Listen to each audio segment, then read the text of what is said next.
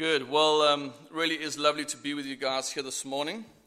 It's a privilege and an honor to come and to be asked to preach to you guys God's word. My prayer really is for you guys that you would be encouraged, that you feel challenged by the word, that you would grow in your love for God as you listen to what God has to say to us all this morning through his word. The passage that I've been asked to preach on this morning is out of Genesis, and apparently as a church, you've been making your way through the book of Genesis. Every autumn, you do a couple of chapters of the book, and I've been asked to kick off this series again for you this year. So we're going to read our text, and then we're going to jump straight into it. If you have your Bibles with you or a smartphone, please open it to the very first book of Genesis, page to chapter 18. I know that it says on the form and the announcement, the handouts, Genesis chapter 21. But I have asked for permission to give it a little bit more context. And so we'll be preaching out of chapter 18 and chapter 21, because it's just really difficult to preach chapter 21 without the context of some of the other passages. I hope that is okay, and I'm sorry to mess up the paperwork if that has done that. So chapter 18, we're going to start reading from verse 6 to verse 15, and then we're going to page over a couple of pages in your Bible to chapter 21, and we'll read from verse 1 to 17. If you don't have your Bibles with you, I've put it up on the screen. I'm sure you could follow that way too. So, Genesis chapter 18. So Abraham hurried into the tent. Quick, he said, get 3 seahs of the finest flour and knead it and bake some bread. And then he ran to the herd and selected a choice tender calf and gave it to the servant who hurried to prepare it. He then brought some curds and milk and the calf that had been prepared, and he set it before them. And while they ate, he stood near them under a tree. Where is your wife, Sarah? They said to him. There in the tent, he said. Then one of them said, I will surely return to you about this time next year, and Sarah, your wife, will have a son. Now Sarah was listening at the entrance of the tent, which was behind him. And Abraham and Sarah were already very old in age, and Sarah was past that age of childbearing. So Sarah laughed to herself as she thought, after I am worn out and my Lord is old, will I have this pleasure? Then the Lord said to Abraham, why did Sarah laugh and say, will I really have a child now that I am old? Is anything too hard for the Lord? I will return to you at the appointed time next year, and Sarah will have a son. And Sarah was afraid, so she lied, and she said, I did not laugh. But he said, yes, you did laugh. Chapter 21 and verse 1. Now the Lord was gracious to Sarah, as he had said, and the Lord did for Sarah what he had promised. Sarah became pregnant, and she bore a son to Abraham in his old age, at the very time that God had promised him. Abraham gave the name Isaac to the son that Sarah bore him, and when his son Isaac was 8 days old, Abraham circumcised him as God had commanded him. Abraham was 100 years old when his son Isaac was born to him. Sarah said, God has brought me laughter, and everyone who hears about this will laugh with me. And she added, who would have said to Abraham that Sarah would nurse children? Yet I have borne him a son in his old age. This is God's word. Let's pray. Father, I thank you for your word.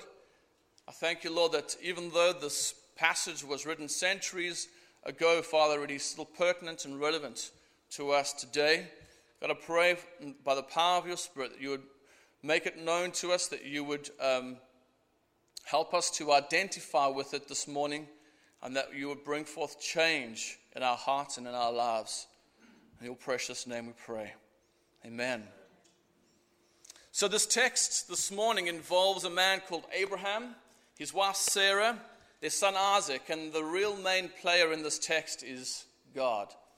And one of the things that really stuck out to me is how Abraham, when God first appears to him in chapter 15 and says to him, you'll have a son, Abraham laughs at the very thought and idea that God would give him a son. It was not this kind of laugh that when someone tells you a joke and maybe you laugh and you think it's funny. And the same goes for Sarah. When God reveals himself to her in chapter 17 and says, you will bear a son, she also laughs and she says, that's almost like ridiculous. It's this, not a laugh that maybe the Lord told her a joke and she was laughing, but it was rather this cynical kind of a laugh. It's like when, if you're walking along Northumberland Street, Andy's walking along and there's Claire and they're heading off to McDonald's to get a cheap burger, and this guy in a nice suit says to Andy, hey Andy, tomorrow you're going to get £1 million. You kind of see that smirk on his face. I can see some of you, there's like a little bit of a snicker. There's like it's not really funny, but it's kind of like, you're right. And I don't really quite believe what you're saying. It's a laugh of unbelief. It's a laugh of, can this really be true? Can God really bless me with a son? And the funny thing is that he blesses them with a son whose name means laughter. Laughter is a necessity for life. If you can't laugh, you can't really keep on living. You can't live without laughter. I was at a wedding yesterday, and because I was preaching on laughter, I was just very aware of how many people were laughing around me. And I know laughter weddings are really joyous times, but I was just very aware and mindful of how many people were laughing around the room. You know that laughter is the only thing that you cannot fake. You can fake a smile. You can tell your brain or tell your brain to think, I'm happy, or else, and so therefore you smile. But you could be faking a smile really easy. It's really difficult to fake a laugh. Someone will be able to know straight away that's fake. Like, you really aren't laughing at this point. Some fun, quirky facts about laughter is that you laugh up to 30 times more when you're in the company of others. Who says that community is not good? Frequent, wholehearted laughter actually helps your body fight off disease. So laugh more at yourself. It's really good. Some studies have shown that laughing for 15 minutes can actually add around 2 days to your overall lifespan. I mean, I don't know how they kind of get these sort of results, but we believe most of the stuff we read on the internet, don't we? The average person laughs about 13 times a day. 13 times a day, the average person laughs. And the point and the climax really of this text is that when God comes into your life, he brings a laughter that is filled with joy, not unbelief or cynicism that we saw that Sarah has in verse 6 of chapter 21. She says, God has brought me laughter. God has brought me laughter. And what God actually did in that moment was that he transformed her bitter, cynical laughter into you're right, I don't really believe that, into this real, joyous laughter where there is hope. And that is where I hope that we'll be able to land this morning in our text. We'll be able to take you along in this journey and see how Sarah was taken from this place of cynical, bitter laughter to a laughter that's filled with joy and hope. So I want us to notice three things this morning. The first one is that how God comes to meet with Sarah and not with Abraham. I want us to see that in the text, that God has come to meet with Sarah and not with Abraham. The second point is that I want us to see how God came, how God appeared to Sarah, and why does he come and appear to Sarah. And then we'll land in kind of looking at, so now how does God come and how does God appear to us today? How does he replace our cynical laughter with lasting, joy-filled laughter? So the first point is that he came for her. Some background information about this is that God had said to Abraham, I'm going to make you a new people. I'm going to make you a new society. I'm going to make your descendants, will inherit this land. Out of your descendants will come the salvation of the whole world. And in order to do that, I'm going to give your wife Sarah a son.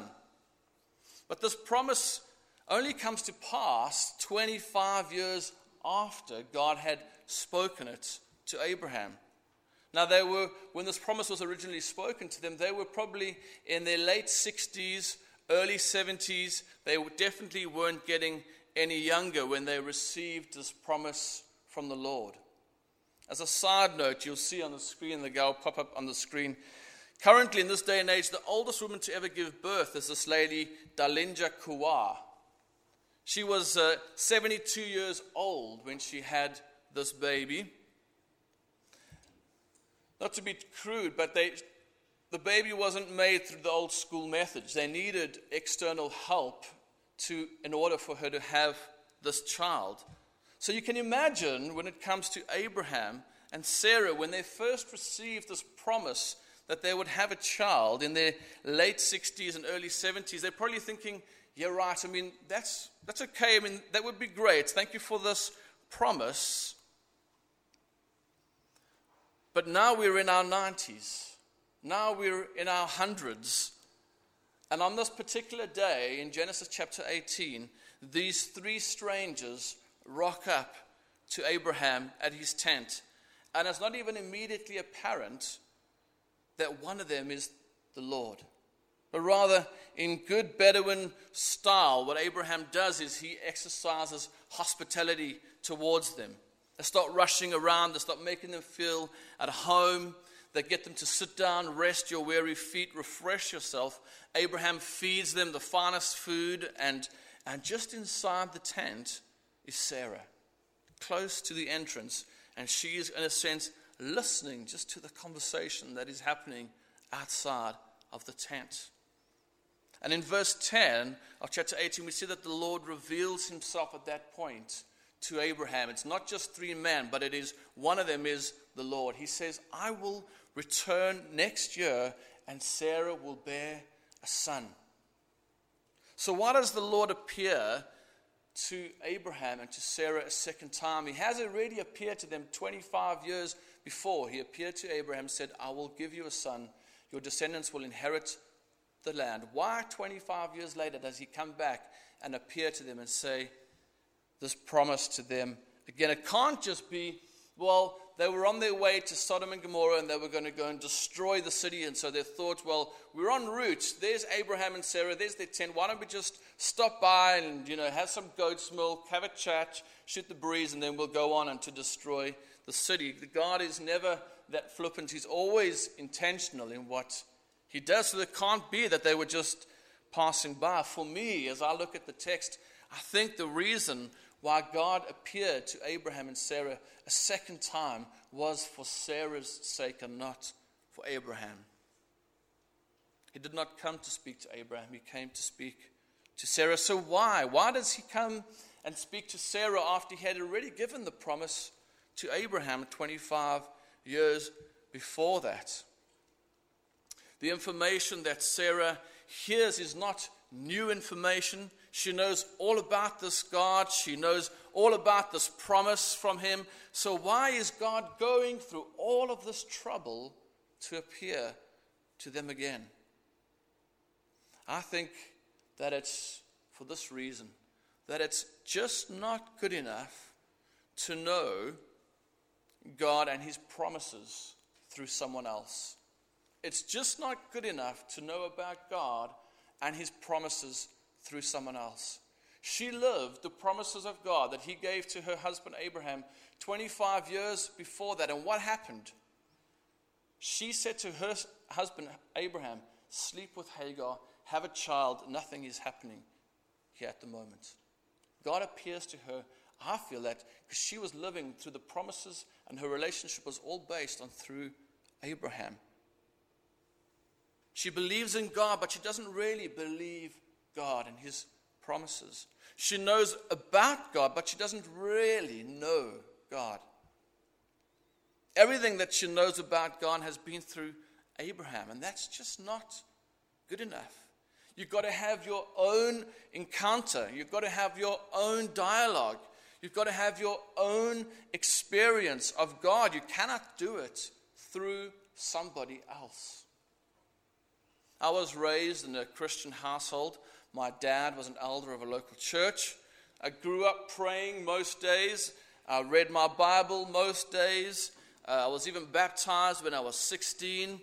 But it wasn't until I was about 23 years old in a church service one Sunday, after I'd hit absolute rock bottom in my life, did I hear the voice of God, not audibly, but metaphorically, knocking at the door of my life.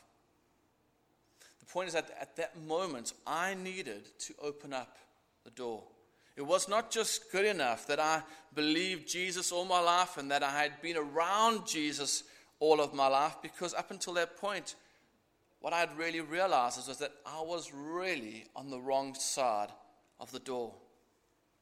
But that morning, as simply as I knew, I opened the door of my life to God. I said, I'm sorry. I said, God, would you please forgive me? Today, I draw a line in the sand. It is this far and no further. So what does that mean for you or for us this morning?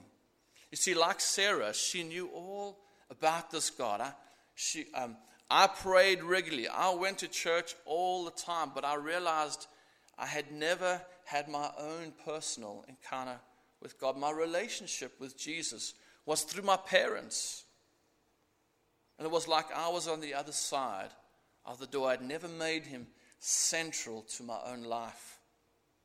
And so at that time, I brought him in. I opened up that door. It's not enough that you know about God. You need to have your own personal encounter with him. It's not enough to try and relate to God through somebody else, through your friends. It has to be your own experience.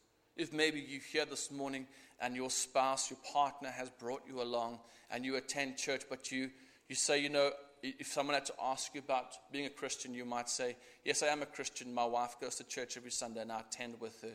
And you've never had your own personal encounter. This morning, God is knocking on the door of your life. Will you open up that door to him this morning? So we see that God came for Sarah. The reason why he came a second time was for Sarah. The second point that I want to have a look at is that how does God come to her? How does he come to her in that moment? There couldn't be a more contrasting way in which God appears to Abraham in comparison to Sarah. Let's never put God in a box and place our own experiences of God upon other people. On the screen you'll see I drew two comparisons between Genesis 15 when God appears to Abraham and Genesis chapter 18 when he appears to them again. In Genesis chapter 15, God comes in the darkness of night. After the sun has gone down, he's making a covenant with Abraham. There's dead animals everywhere, and he appears with this passing of this torch in the dark. At this moment, he appears to Abraham and Sarah in the bright noonday sun. Genesis chapter 15, he appears in this smoking torch and fiery pot, coming through, like I said, pieces of dead animals. Here he appears as a traveler with sore feet, who is so accessible and so familiar that they don't even know that it is God who is with them. In chapter 15, when God showed up, Abraham felt this crushing dread of the presence of God. Here in chapter 18, God is so gentle. And so in verse 12, when Sarah laughs at the promises of God, but it's not what it looks like on the surface. Rather, like I'd said, it's this self-hating, bitter kind of laughter. In verse 12 it says, so Sarah laughed to herself, saying, after I am worn out, and my Lord is old, shall I have the pleasure? And that word for worn out in the Hebrew is the word for useless. It's the meaning for good for nothing. It's a negative, self-hating kind of word. And the word for pleasure is not what you might think it means. Maybe you think when you read this text, she's saying, although I'm old and I wonder if I'd have the pleasure one day of having a child. But if you think it's a pleasure to have a child, well then you must be a guy. Because she's not talking about having a child as being pleasureful. I do not know a woman who has given birth that was filled with this pleasure-filled experience. I've been at all 3 births of my 3 sons, and I can certainly tell you it was not the most pleasurable experience for my wife. There was lots of screaming and pain and blood, and it was not such a pleasure. That's not what Sarah is saying at this point. The Hebrew word for pleasure there means sexual pleasure. What she's saying in that point, and I want us to see it because I want us to see the place, how despondent she is when she makes this comment. She says with this smirky kind of laugh, she goes, I'm utterly worn out. I'm useless. I'm good for nothing. We don't even have sex anymore. My husband hasn't touched me in years. And you say I'm going to have a son. That's what she's saying as she is in the tent. And look at the way in which God responds to her in that moment. It's so different to the dramatic, fiery, awesome voice that God comes when he speaks to Abraham in chapter 15, saying, I am the Lord your God, and Abraham is quivering in his boots. It's not that kind of way. Rather, God responds so gently. And after she laughs at him, he doesn't say, how dare you laugh at me, you humanoid speck of dirt, I'll smite you, No, he rather restates her objection, and it's void of all the nasty things that she has just said about herself. God says, why did Sarah laugh and say, I will really have a child when I'm old? And Sarah said nothing as nice as that while she's in the tent. But God just gently reinstates it, and he combs out all the nasty terminology, and he just reassures her again with this thing of there is nothing too difficult for the Lord. At the appointed time, I will come back and you'll have a child. Amazing, just this gentle approach in which God comes to her. So what's going on here? You cannot imagine 2 more different appearances from chapter 15 to chapter 18. Why would God be so different with Sarah compared to Abraham? For me, simply the answer is you cannot put God in a box, and God would never put you in a box. Your experience and your meeting with the Lord is different to the next person. God never works off templates. There is an infinite variety in which God comes to his people. We have to be very careful that we're never formulaic and imprint our experience of God upon others. So we've come to see that God comes for Sarah. We've seen also how he comes to Sarah, that it is different from chapter 15. And now we're going to see how he comes into her life. Why does he come to her at that point? And for me, this is the heart of the narrative. And God comes because he wants to transform her cynical, bitter laughter to a laughter that is filled with joy. He asks her in verse 13 of chapter 18, why did Sarah laugh like that? Why is her laughter so bitter and cynical? And he answers his question in the form of another question by saying in verse 14, is there anything too hard for the Lord? Once again, the Hebrew word that he uses there is the word for wonder. It's the word that gets used over and over in the Psalms when it says, tell of his wonders. Tell of his great and mighty deeds. God is literally saying to her at that time, is there anything too wonderful for me? He's saying Sarah's laughter is filled with bitterness. Her laughter is filled with cynicism because she is void of wonder. Because she is void of wonder that she thinks it's impossible. It's a joke. What does he mean when he said that she is void of wonder? It's kind of difficult to define what wonder is. So I'll try and explain it for us and give us more of an analogy. If any of you have any young kids, if you have had young kids, or if you've ever been a young kid, I'm sure that kind of covers all of the bases here this morning. But if you've ever visited or been somewhere that you've maybe read about in a book, or you have seen in a movie, or you've heard about it, and you eventually go there. Like, if you go to the zoo, I don't know what your zoos are like here. I haven't been to a zoo in England yet.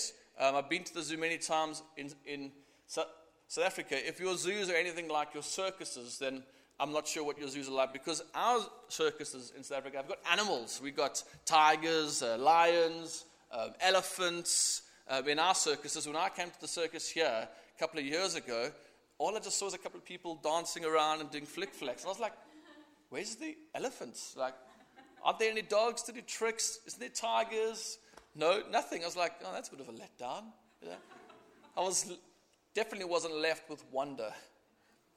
But if you've ever been to the zoo, we took our kids back to South Africa 2 years ago, and we went to the zoo to go and show them. And our zoos are huge, and they have every single animal that you can think of. There's lions, leopards, cheetahs, pumas, jaguars, elephants, giraffes, buffalo, crocodiles, alligators, even a koala bear. So that's like there's everything that you can possibly think of, a wild animal.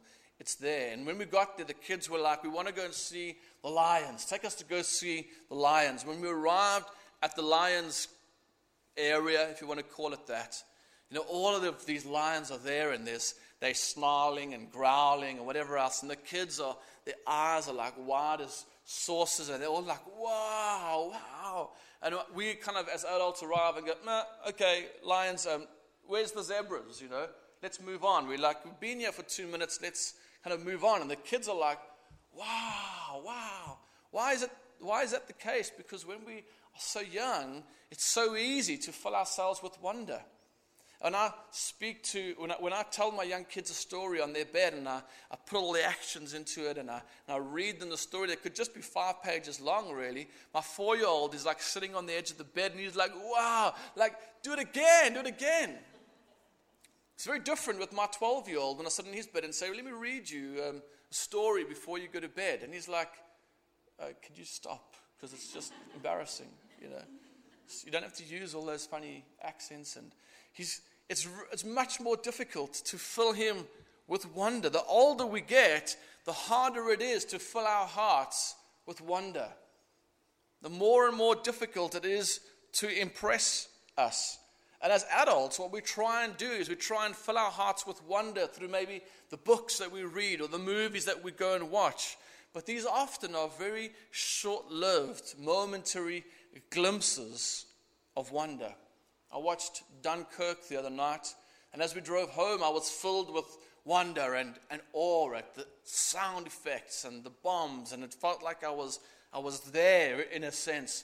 But by the next morning when I got up, it was like another day, and the wonder that was in me for that moment, for that time, was very short-lived.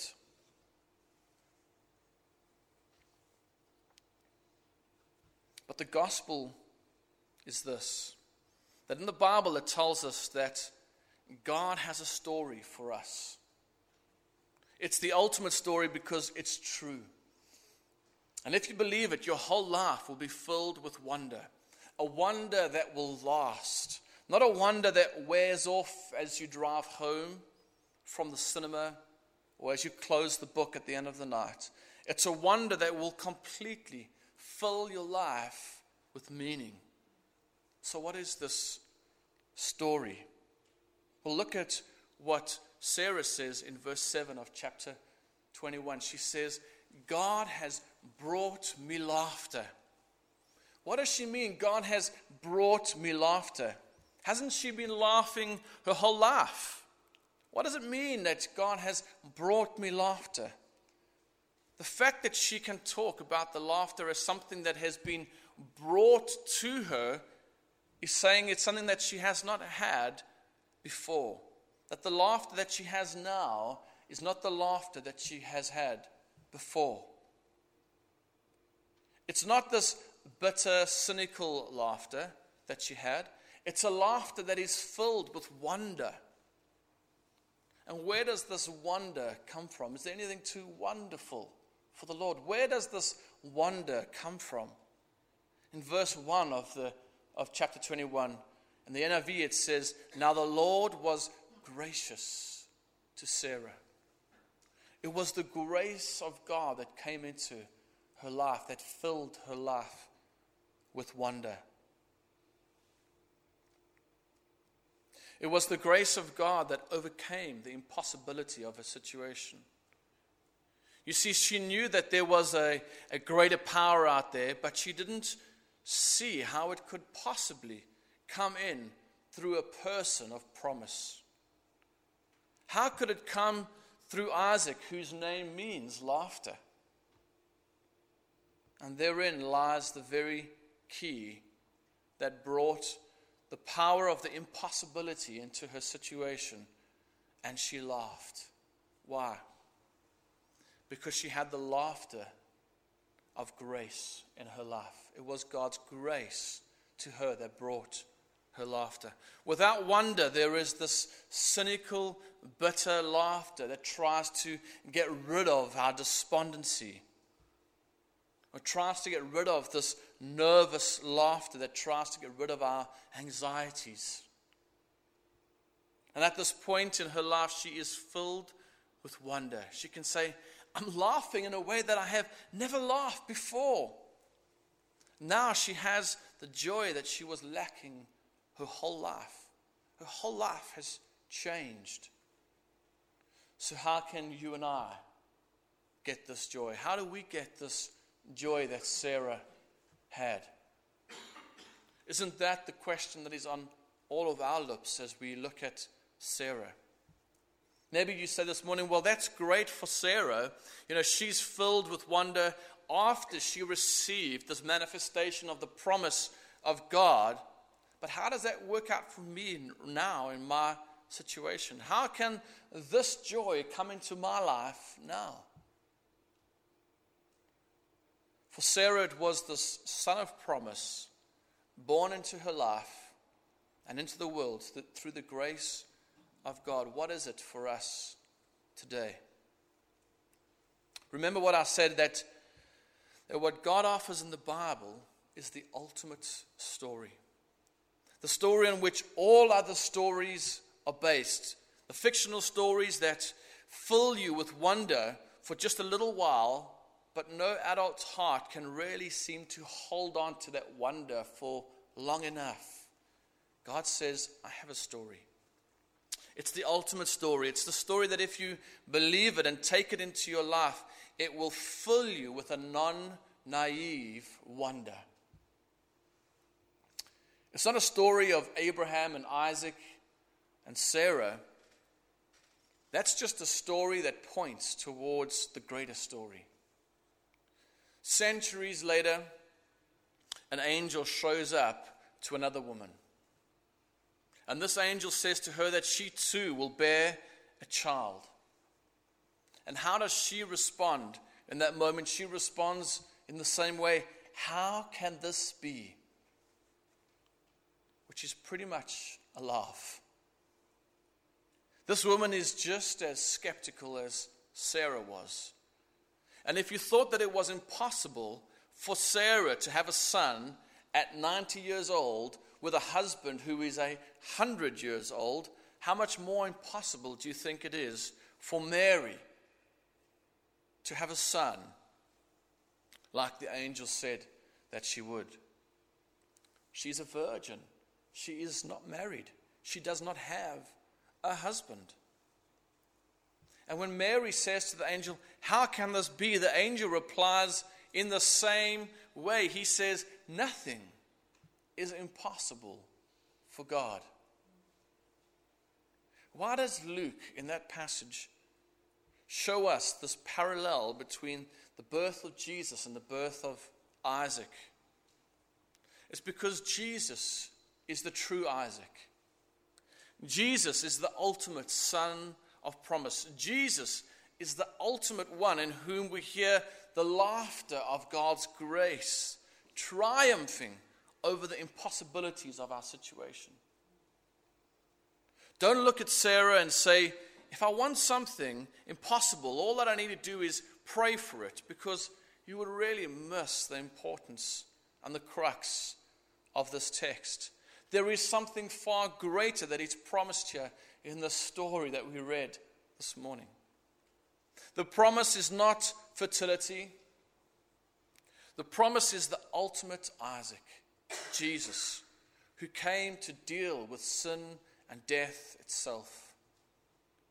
You know what is impossible? That despite how you live today, we've all been adopted into God's family. Despite how you live today, all of our sin has been forgiven. Jesus was living in a world of perfect laughter, but he chose to enter this world and become a man of sorrows. On the cross, he cried out to God as he was forsaken by his Father. On the cross, he lost his divine laughter, and he received the sorrow and the mourning that we all deserve, so that we this morning can have the laughter that Sarah says that she now has. Jesus took our place. Jesus took the condemnation for our sins so that we can have and that we can know forgiveness. He took our death that we deserve so that we can have life. And that, church, is the story within the great story that we read this morning.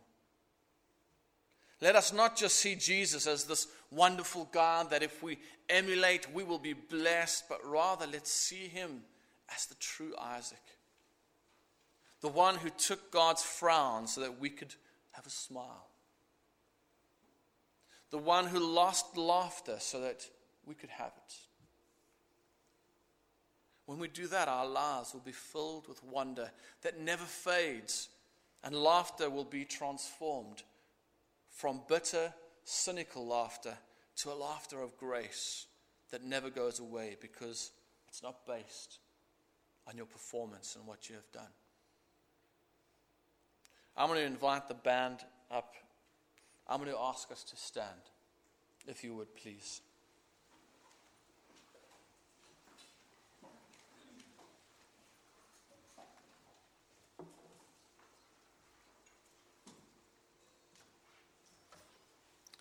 Could I ask if we could just close our eyes for a moment? The reason why I ask us to close our eyes, there's nothing fancy or spiritual about it. It just helps to maybe block out the distractions that are happening around you, and helps you just to listen and to hear what God is wanting to say to you in this moment.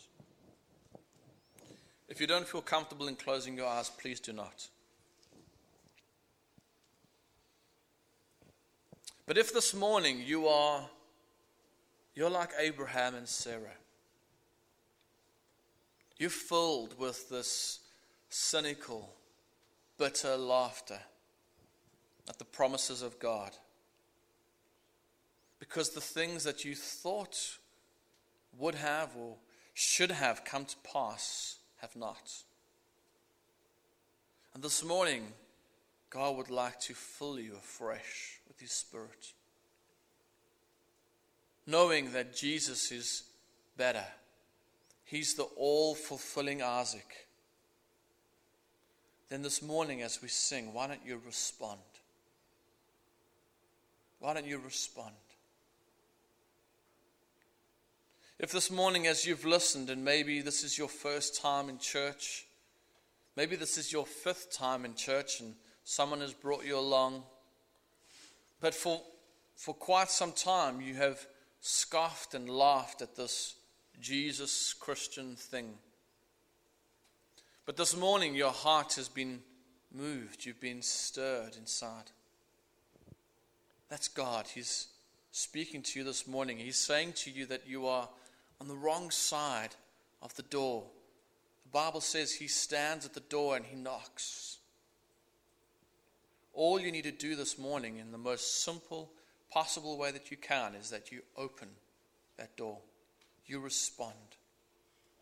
If that is you this morning, please chat to one of the leaders here or the person that brought you with about what it means to open up that door to your life and allow God to replace the cynical laughter about who he is and Christianity with his joy-filled, long, everlasting laughter. Or maybe this morning you've been a Christian for ages, but what you've allowed is this cynicism towards the things of God. These things have kind of crept into your life. And as you stand here this morning and as you've heard the word preached, in your heart you know that you have scoffed and laughed in a cynical way. That you really don't truly believe, is there anything impossible for God? Or is there anything too wonderful for God? This morning God wants to replace that with wonder. As we look to Jesus, as we look to the risen King, seated on high, King of kings, Lord of lords, Lamb that was slain for our sin and our iniquity, has come to replace that. And God, I pray for every single one of us here this morning as we respond to your word. Forgive us, Lord, for times that we have been cynical and we've scoffed and laughed at your promises, or maybe we've grown weary and we've made Ishmaels out of it, Lord. I thank you, God, that you are the greater Isaac, that your laughter is not short-lived, but it is everlasting, and that you have come to give us a joy that will not fade, a wonder that is not short-lived. God, we pray for all of these things in your Son's name. Amen. God bless you all.